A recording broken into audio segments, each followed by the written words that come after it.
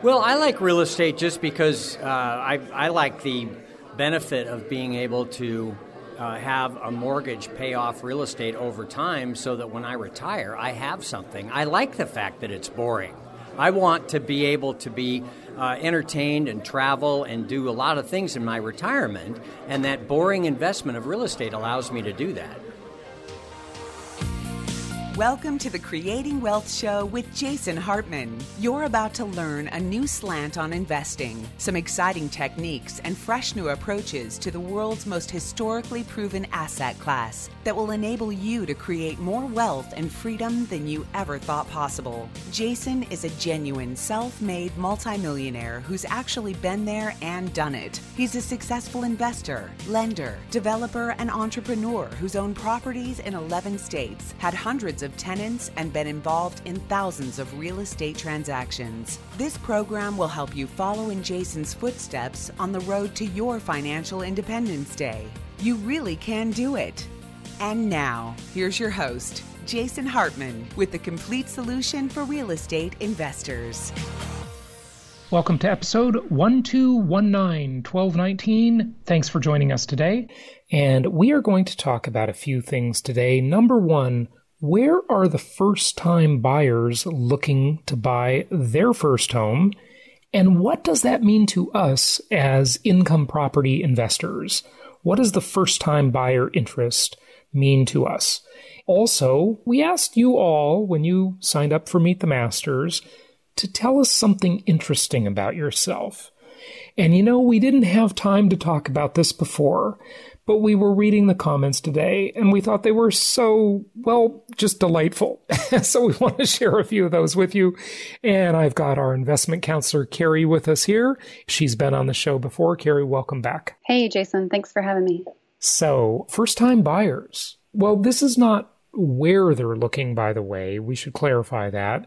This is where First American Title, that has a big research division, where they think first-time buyers should look, because these areas, and we're in several of these markets, have very good housing affordability, don't they? Yeah, that's right, Jason. It's surprising that several of these markets are good for retail, but mostly for investors, too, for being affordable. Yeah, so you mean retail, like a first-time buyer would buy a retail home versus an investor purchase, right? Right, yeah. The single-family newlyweds might be buying their first home, but these are ideal more for investors, I would say. Yeah. So some of the markets, you looked at this list of 10, and then you created a little bit of a little cheat sheet on it, which I thought was great.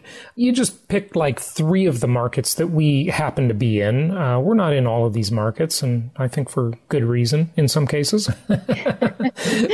So for example, Memphis. Tell us a little bit about Memphis. Memphis is potentially our second longest running market. By the way, if anybody wants to know, and it's not on this list, coincidentally, but that doesn't mean it's not good. It's still very good. Our longest running market that we have consistently recommended and been in since my appearance in this investor-only industry back in 2004 is, drumroll please, Indianapolis. That's our longest running market. Now, many of the other markets we've been in and out of over time because we're area agnostic. And when the prices go up too much and the rents don't keep up, we stop recommending them. So yeah, the first one you profiled was Memphis with your cheat sheet. Tell us a little bit about that. So Memphis, along with Indianapolis, like you said, and Cincinnati's on this list. So Dayton's pretty close there in the Ohio market. So those are some of the markets that you'll see the single families. A few multifamilies might come up. The price range will be around $60,000 to $140,000 for your purchase of the property. Your RV ratio, the rent to value ratio, will be around 1%, maybe a little bit higher, 1.2%. So you could get a $100,000 property and it'll rent at $1,000 a month. So that's your 1% RV. The years built, Ohio will be a little bit older. Memphis, Indianapolis will be somewhat in the mid-90s, but you're looking at an overall 1,900 new builds. We do have some new builds in the Memphis and Mississippi markets. So One of the things I want to say, so basically what you did is you compared Memphis That was the most comparable, I guess, to Indianapolis and northern Indiana, which is not Indianapolis. That's another market we have. And then York, Pennsylvania, our newest market. So good. I think that's a good analysis. Cash flow between $175 a month and $250 per month with normal financing. So yeah, that's a good comparison. I think that's very accurate. One thing I want to say, Carrie, is that it is important what we all call things so we can agree on the terms. And a funny trend has happened over the past, I don't know, I'll just say several years, that people are calling multifamily, duplexes, triplexes, and fourplexes. And when it's 4 units and under, a fourplex and under, that's considered a residential property. You still get the normal residential, the really good, desirable financing on those, versus if it's 5 units or more, that's considered a commercial property and the financing is not nearly as good. But investors, I want to all try and agree on a term here. And what I mean by that is this. I don't think we should call duplexes, triplexes, and fourplexes multifamily. Yes, technically they are. I think those should be called plexes. And then 1 unit is obviously a single-family home. Well, unless it's a condo. See, this is a little complicated. And multifamily, when most people hear that out in the broader world, outside of our little world, right? Multifamily is considered like an apartment complex, that might have 25 units or it might have 125 units. Okay. So I just sold a multifamily apartment complex that is 139 units that I own with one of our clients. By the way, Carrie, when the time comes, which won't be long, I can't wait to tell you that story of how I made over $1.4 million on that deal by procrastinating. That story's coming up. I can't tell you yet because we're just getting through the inspections now and the deal's not done. Okay. But I'm going to tell you later. I remember, didn't you start this whole process 2 years ago, 3 years ago? So I am anxious to hear what happens. Well, no, I didn't know. It wasn't that much procrastination. This basically involved the first offer came in and my partner, Steve, who's our client, you've heard me talk about him before and probably met him. He wanted to do that first deal. And I kind of dilly-dallied around. I was busy with other things and I didn't sign the offer. I didn't accept it. And then another offer came in. So procrastination can be a very lucrative habit sometimes. It's usually not, but once in a while it works for you. Anyway, so multifamily is over 5 units and over. Okay, let's agree that's what it's called. Plexes are 2 to 4 units. Okay, so anyway, a lot of you are saying multifamily, and I think we should distinguish that. So anyway, minor thing, call it whatever you want. That's just my opinion. I could be wrong. Okay, next one, Carrie. Well, on that, several of our local market specialists call it units or call it plexes, call it flats, call it, so it also depends on the market of what the terminology is. Exactly. That's a really good point because geographically it varies. I remember when we were recommending another market that we're not recommending right now because, again, the dynamics just don't continue to work. And what I mean by that, if you're new to the show, if you're already in the market and you've got a stabilized property, just keep your property and ride out the appreciation. Congratulations. Good for you. And at some point, consider doing a 2-for-1 or a 3-for-1 exchange using a 1031 exchange. And I've done that myself many times and talked about it on the show. In this market, they called it a 4-family or a 3-family or a 2-family, meaning a duplex, triplex, or fourplex. So they do call it different things. It's regional. Yeah, good point. Yep. So another market on this list, going back to the most affordable cities, is Tampa, Florida, which we're starting to look at a little bit more markets within the Florida. Yeah, I'm a big fan of Tampa. It's great, but it just got too expensive. We did have some properties on the outskirts of Tampa, and even they got a little too expensive. So, Carrie, when you told me that you were working on onboarding a new local market specialist in the greater Tampa area, I was really excited. Yep, it'll be some good stuff there, some good new construction, quality homes. So that'll be really good for investors. If we can get it. And it's get it. As the old saying goes, my mom always said, Jason, don't count your chickens before they hatch. Okay. So, yeah. Okay. But another market in Florida would be the Jacksonville and Dallas, Texas. They kind of compare as far as numbers. Okay. So you'll see single family, you'll see multiplexes. Am I calling it multiplexes? Is that right? I just call them plexes, but sure. Plexes. Yeah. And then some short-term rentals as well. So those price points will be a little bit higher. You'll be in the 140s to 350s, even higher for short-term rentals. Yeah. The RV ratio will be lower. You'll be at around a 0.7 to 1%. So just under, because the higher you go in the price of the property, the lower you're going to go on the rent-to-value ratio. Right, right. And that's probably even a little better than that for a short-term rental. But remember something, a short-term rental is more of a business and less of an investment, okay, because it requires a little more attention. And also, you know, like I've said, I've warned you about that. I even registered a domain name related to this and my prediction. The short-term rentals, just remember, when the economy swings, be prepared. There's a lot of supply of those out there. I think they're fine. I just want you to look at the pro forma, and I want you to say to yourself and do the math based on, well, what if the overall income on that property declined by 20%? If that happened, would I still be happy with it? And with these particular properties, I think you would be happy with it because the numbers are still quite good. But there's a lot of froth out there. People buying $1 million short-term rental properties, $2 million short-term rental properties, and wow, the next big recessionary swing, I don't know. I think they're going to be in trouble.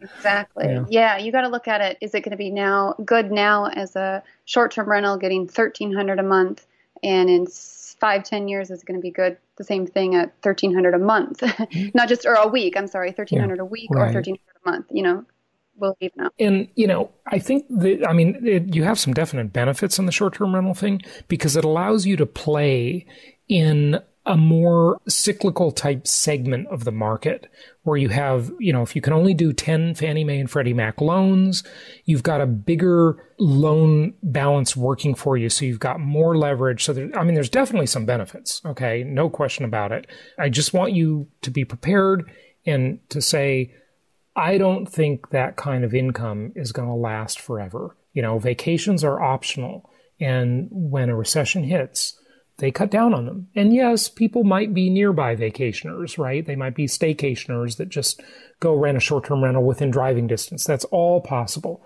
I'm just being my conservative self. You know, I want to always be that way. So, okay, go ahead. Tell us more on the cheat sheet. So the last one we have on the cheat sheet for one of our top markets is Jackson, Mississippi. This would be one of our highest cash flowing markets, I would say, where you net around $250 to $300 a month. They will be older properties as well, 1920s to 1990s, 1% plus RV ratio, and they're going to be in the lower end price range, $60,000 to $100,000, $115,000. Mostly, pretty much all of ours will be single families as well. And of course, you do have all the other maintenance issues of older homes as well. But, you find that nice property in the nice neighborhood, and you're going to be cash flowing pretty well in Jackson. The cash flow is great, and we have had some problems with one of our providers there. So, we have options, and our investment counselors will counsel you through the right properties and the right markets. One of the things we do here is not just investment counseling, but investment therapy. And so in our investment therapy practice, we try and match the investor up a little bit based on temperament and based on what they want with the right local market specialist and the right market. Because, some people, they're willing to dig in a little more and be more engaged and more involved. And some people, they just don't want to bother with it and they're going to be annoyed. So we try and help you match all that up. So that's a big part of what we do. But good stuff. That's good. Those affordable markets are what we want. Those are the good linear markets where they follow commandment number 5, which is thou shalt not gamble. The property must make sense the day you buy it or you don't buy it. Okay. So good. Thanks for sharing that, Carrie. Yep. Do you want to go to some of these comments, or you know what? Right now, let's come back with that. Let's take a quick break and let's play one of our blogcasts. Now, these are handpicked for you, and you can also get these on your, and I better say it quietly, your Alexa device. I don't want her to hear me. So if you have an Amazon Echo and you have Alexa, you can subscribe to Jason Hartman's Real Estate Update there, and you can get them every day. But here's one for you right now, and we'll be back right after this. Here is today's blogcast. The Millennial Struggle, House and Home. If you participate in social media, you've likely seen the memes that put millennials under the microscope. Statements like, they're uncommitted or they spend too much time indoors, have a way of downplaying the types of jobs and job market they're being presented with.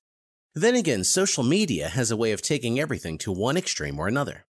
In actuality, millennials do change jobs a lot, but it isn't because they're perpetual job hoppers without the ability to see anything through. Instead, they're career-minded individuals with an eye for the future. When they're moving jobs, they're doing it for about 25% more money every time. And what to do with this extra money? Well, Jason Hartman recommends investing in real estate. But moving from job to job, millennials are developing a diverse skill set that will serve them well in the future.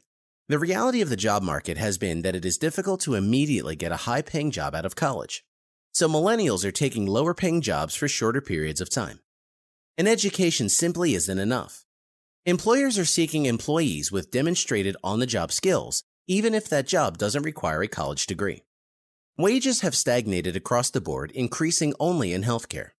There are pay cuts everywhere, and annual pay is about $10,000 less than what we saw 10 years ago. It's causing millennials to stick with jobs when they're able, and to switch when they've developed the skills and when an opportunity opens up. Because of this, growth requires them to switch jobs if they hope to advance. Baby boomers had pensions that encouraged them to stay with one particular company for a long time, or even a lifetime. Now we aren't seeing that, and millennials risk becoming more financially at risk than their parents were years ago. And there are ways to combat this, becoming financially literate, exploring investment opportunities, saving, but the risk is real. Overall, millennials are more educated than generations before them, but they're more likely to live in poverty and be unemployed. Some attribute this to their need to find a job that corresponds with what they are passionate about, but it has more to do with the massive student loan debt they've been saddled with. So we're seeing millennials who, despite popular opinion, are focusing less on passions and more on the money they're struggling to make. As the job market begins to turn around and hiring is on the rise, millennials are also increasing a drop in unemployment numbers. There are, and not just among millennials, more people changing jobs, which is a positive sign for the job market. For millennials who wish to develop their skill set by moving jobs, there are a few things to keep in mind. First, changing companies too frequently can inhibit growth because it doesn't allow employees to develop connections and meaningful relationships with colleagues. If you leave before you have time to complete a large project, you may not have as good of a reference, making it more difficult for you to move up in your career. As a sort of compromise, you can always ask to push back your start date a month or so. It gives you time to wrap up any projects you might be working on while allowing you to develop a new set of skills. Before you assume that millennials are only moving from different jobs because they're restless or in search of the perfect passion project, remember that many desire permanency. After all, they've got some massive debt to deal with. The millennial struggle to find house and home. Or, more accurately, a place to live and a place to work. It's hard to choose a city anyway, and it's even more difficult when you're on the lookout for a job. The problem is that the best cities for jobs seem to be the most expensive to live in. Sure, there are a few that rate highly for both housing affordability and upward mobility and unemployment, but not everyone wants to live in Salt Lake City, Utah. In Dayton, Ohio, you'll be able to find a nice place to live. In San Francisco, you'll be lucky to find any place to live. Guess which is easier to find employment in? Cities like San Jose offer a lot of opportunities for millennials and in a shorter amount of time. There's a much better chance you'll advance your career more quickly in these types of cities. Ultimately, it is the great struggle of achieving the American dream. Young people go to college, get jobs, get married, buy houses, raise children. But that's difficult in areas where the job market remains relatively stagnant and wages do not increase. The American dream is getting harder to come by because millennials are being asked to choose. Studies have shown that the American dream is alive in some cities, but completely obsolete or at least dying in others. We're choosing cities based on short-term reasons related to our suffering finances. Jason Hartman doesn't particularly like California, having lived there himself, and that's in part because of the real estate market there. It just isn't affordable. It's easier to make more money in the West than in the Northeast, but housing prices in those large cities reflect this ease. Sure, there are outliers, but it is a growing conundrum for the millennial generation. The 3 cities in the U.S. with at least half of available houses being affordable to middle-class millennials and a high score for employment mobility are Pittsburgh, Minneapolis, and Salt Lake City. What do you think? Would you be willing to live in any of those cities? It is certainly hard to say, but it is worth thinking about. Before blaming millennials, who tend to be extremely motivated, tech-savvy, and educated, for moving jobs or making less money, it is important to acknowledge the specific hand they've been dealt. Instead of fighting on social media about the value of each generation, let's embrace the particular quirks of each and figure out how we develop a stable, growing economy with enough jobs for everyone. Thanks for listening to this audio blog, and please see disclaimers and important information at the website. So one of the things we did on the last Meet the Masters is on the registration, when people were buying their tickets, we added a little thing to the form and we said, tell us something interesting about yourself. And some of these comments were awesome. And we didn't do that right at the beginning. So I know you're thinking, I didn't see that when I registered for Meet the Masters. We did it like a few weeks into the registration process. So not all of you got to do this, but thanks to those of you who did. And we really enjoyed all of your comments. We can't read them all on the air.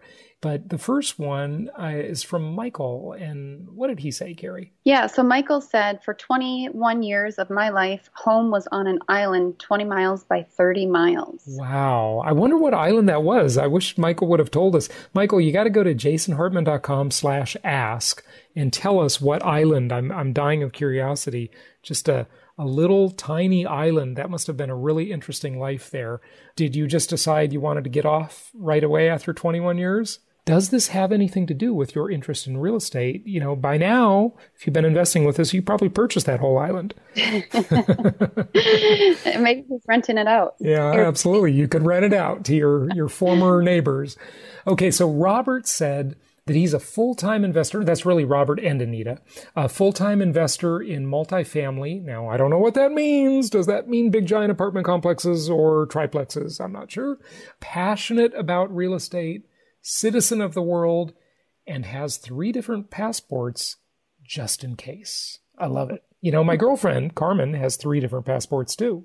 She has a U.S., she was born in Venezuela, and her family background is Spanish. So she can travel in and out of Europe real easily. And not that you'd want to go to Venezuela, but she's got 3 also. I'm quite envious. I wish I had another passport, you know, just in case you ever need one. I don't know why, but it sounds cool. Sounds like you're an international man of mystery, so that's good. Okay, this next comment is so cute. I love it. I love this next one. Carrie? Yes.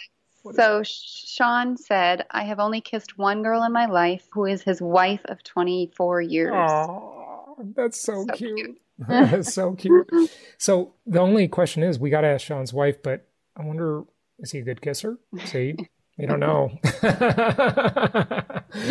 Okay. Kevin said, I visited 37 countries, 44 states within the U.S., and 24 of the U.S.'s national parks. Wow. That's amazing. 44 states, so you only got 6 more states to go to, and 37 countries. You're almost catching up with me. I'm at 83 now. One of my problems, Kevin, I tell you, I'm finding it really hard to get to 100 because I keep going back to the same countries over and over. Gotta just get to 100. That's the goal. Anyway, okay, good. What is the next comment? So James says that he is a seasoned musical theater veteran with over 100 performance and production credits. Oh, that's got to be James that came to the Venture Alliance in Savannah, right, as a guest? Yep, it is James. Oh, yeah, that's awesome. James is doing some great stuff with his theater company, and just really a great message behind it and all that stuff. So good job. That's awesome. Okay, so Nathan said that he just got his private pilot's license, and that is so cool. Nathan, be careful. Okay. I was close to getting my private pilot's license, and I got to tell you, I love aviation. I'm a big fan. I have 33 hours of flying experience, and the hardest part, well, I think it's the hardest part of flying a plane is landing. Taking off is really quite easy. The wind just picks you right up. But landing that's hard. And I did land a couple of times when I was over in Hawaii. I took a lesson over there, and I find it to be a really cool thing when you go visit places. See if you can take a flying lesson there. And I did that in Canada, once on the east coast of Canada. I did it in Hawaii, and I also did it in Iceland, which I thought was interesting. It's neat when you can just go take a private plane out and fly it. But here's what happened. I went to ground school to get my pilot's license, and this was about 15 years ago. And for once in my life, Gary, I actually listened to my mother. And guess what she said? She said, Jason, you are too busy to fly often. And if you don't fly often, you're going to have an accident. And she said, take that up after you decide to retire or take it easy in your life, not when you're really motivated in business and doing all this other stuff. Do it when you can fly every week, and then you'll be good at it. And you know what? I think that was great advice. I never got my license because of that. Mom told me not to, and I actually listened to her, and I think she was right. The big deal in flying is the 200-hour mark. If you get 200 hours under your belt, your insurance goes way down. You're probably going to live. But until then, you better be really careful. So Nathan, be careful. But congratulations. That's awesome. I love that. All right. What's the next one? Another James, he said he's ran with the bulls in Spain. Wow. James, are you crazy? That is something else. That is super scary. I'd love to hear more about that one.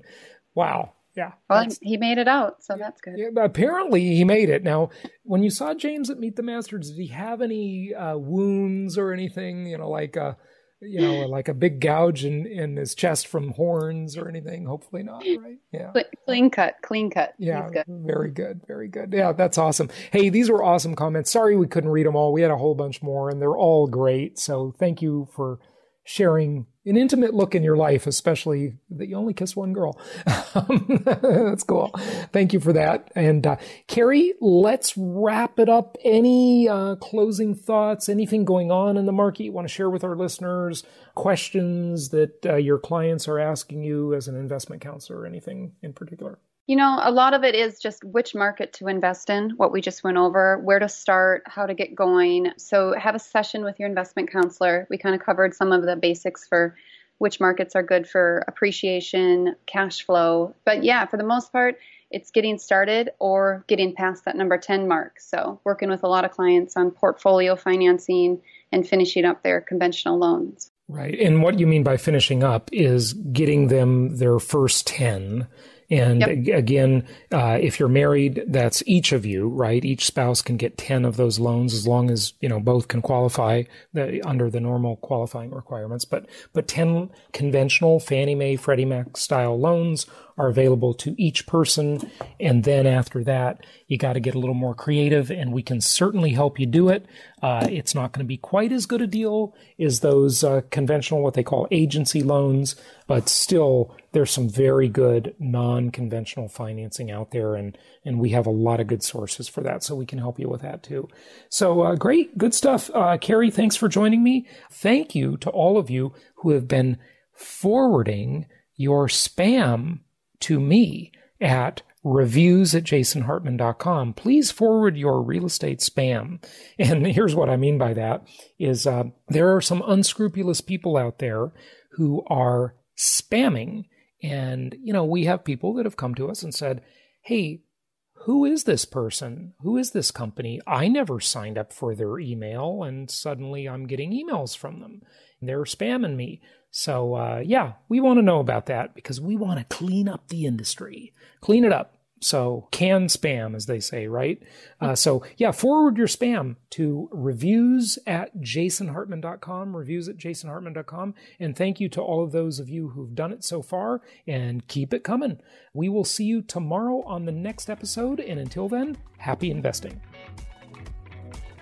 Thank you so much for listening. Please be sure to subscribe so that you don't miss any episodes. Be sure to check out the show's specific website and our general website, hartmanmedia.com, for appropriate disclaimers and terms of service.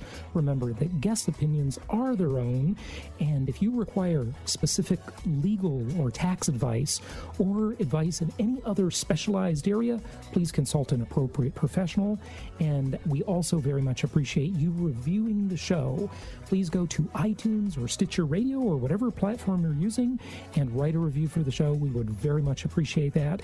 And be sure to make it official and subscribe so you do not miss any episodes.